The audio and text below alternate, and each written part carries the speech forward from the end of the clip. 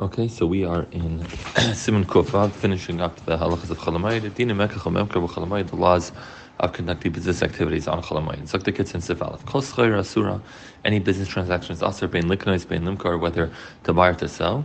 Raklan is damanei revach meruba yochel limknois v'limkar b'tzina. If it was something that he would have a very large amount of gain, then he can do it in tzina, in private. And now, since you're making this extra profit that you profited from on hamoed, you should spend some of that money towards yantiv and spend more yantiv than you had originally planned. Now, Mishabura points out that this heter is only regarding doing business dealings, buying and selling, but not actually doing a true malacha. A true malacha would be aser regardless. Sif base. If the person has some schayra that if he's worried that if he doesn't sell it now, the value will go down, he's going to lose what he paid for it. And selling it now, it becomes a davar avid, which has been our rule throughout, that if it's something we're potentially going to lose, you're allowed to do it. So here you're going to lose, so you're allowed to sell it. If you're not worried you're going to sell, then you're not going to have a gain later if you sell it later, but not that you're going to lose on the actual value of what you paid for it. You're not allowed to sell. Preventing a gain is not called a hefsid, which somewhat seems a contradiction to what we just said in Sif Aleph, that if he's going to gain a lot of money, that we'd allowed him to do it. So now in Sif Gimel, the Kitzur is going to kind of explain it a little further. If there's a convention or fair, it's a market day that occurs only on rare occasions. Or it's the weekly market day. But this one is different. It's before a goyish holiday that there's going to be a lot of buyers. Then mutar limkar, you're allowed to sell. The kivun should taver shenei tader, since it's something that doesn't usually occur. In such a case where there's a rare opportunity to gain more money than usual, that we consider as a hefsed, as a potential loss if you don't capitalize on it, which again would be kind of the hezber and sif aleph. If there's a revach meruba, we allow you. Avos like the kitzur be a mashuk shebachol shavua. If it's a standard market day, there's nothing special about this one. Also, then it would be aser. And let's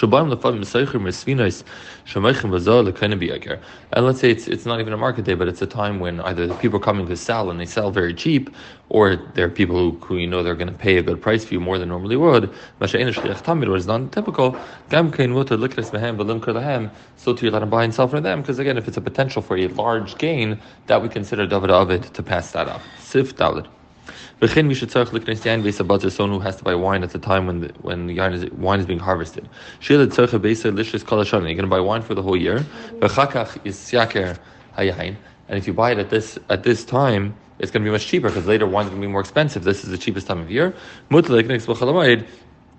Then you're allowed to buy in a chalamayid.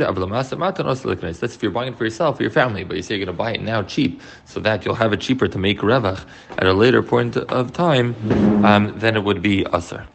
The Shabura says that this whole heter of allowing to buy this is only if you do it b'tzina, if it's unclear, but the Mishabura also gives a little bit of a heter. He says that, again, with this concept that if it's tremendous gain, that we consider it to be a loss, that if it's really such a good deal, that if you buy the wine now and then you'll be able to resell it, would be considered what's a revach meruba, then you would be allowed to sell it as well. What is the get of a revach meruba? You have to ask your own rabbi. Siv hey. Things that you need for moed can pairs, fruits and spices. If you're a storekeeper, you could sell it openly, no problem, because people need it for yantan. Since you have to open the store for Jews for time for tzarich yantiv, you're allowed to sell to a guy as well. Sivav. The Debaya Chayves, to collect Chayves, the people owe you, that's the people owe you. Nagin Lahaka Filam Yisrael, where the minhag is to be mekla, you could collect it even from a yid. We consider it a davar avid because it's not so clear you're going to be able to collect it. If you have the ability to collect it at some point, it's a davar avid if you don't collect it now. Mishabura says that even if you're not worried that you're not going to be able to collect it later, and you should be able to, but it's not even considered schayra, so therefore he says you're allowed to do it even if you're not worried you're not going to be able to collect it later. Siv Zayin. To lend the ribis to Aviv Kechavim who normally borrows money from him, it's mutter. Because if you're not going to lend him and at this time, he's going to look for someone else to borrow from, and next time he needs money, he's not going to come back to you. So it's a potential loss of a future customer, so therefore you're allowed to do it. Let's say you're doing it for a new customer, so you're not worried about losing a customer that you already have. It's a guy who's never borrowed from you before, is borrowing from you now. You're allowed to, whatever ribis you gain from giving it to him 1 week's worth of ribis. If let's say, I don't know, you get $10 a week worth in interest, those $10 of 1 week of interest you have to put towards spending more on Yantiv. But to sell schreira to someone who doesn't really come to him, aser. We don't say it adds to be able to say I'm going to add more for Yantiv. I will mishraga, let's say mutter, but that's if someone who's a new customer. But if the customer always comes to you, then again we have the same thing. Mishum to have a davar abed, we allow you to sell because it's a potential loss. So you should not go to somewhere else. And the Mishnah says, okay, when you sell in those cases, though, you still have to do it betzina, and you still have to be mighty something for simchas yantiv. The Kitzer in the back in his Haris says, some people that he brings place in his time that said this may be a potential heter. Say, I can always open up my store if I'm on a busy market street and people see my store is closed on a busy day. People are out shopping, whatever it is.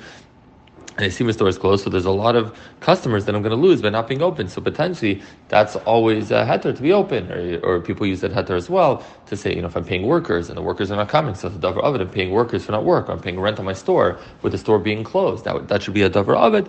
So Kitzer says, he kind of splits hairs. I don't say splits hairs, but it's very dakistic that in some cases it says it's okay, in other cases it's not. Really, it's a shaila to ask a rav. To exchange currencies for all those traveling to foreign countries on Yantiv. To exchange currencies is aser. If you need it at tzarech moed, so one should ask a shaila. Kol tov.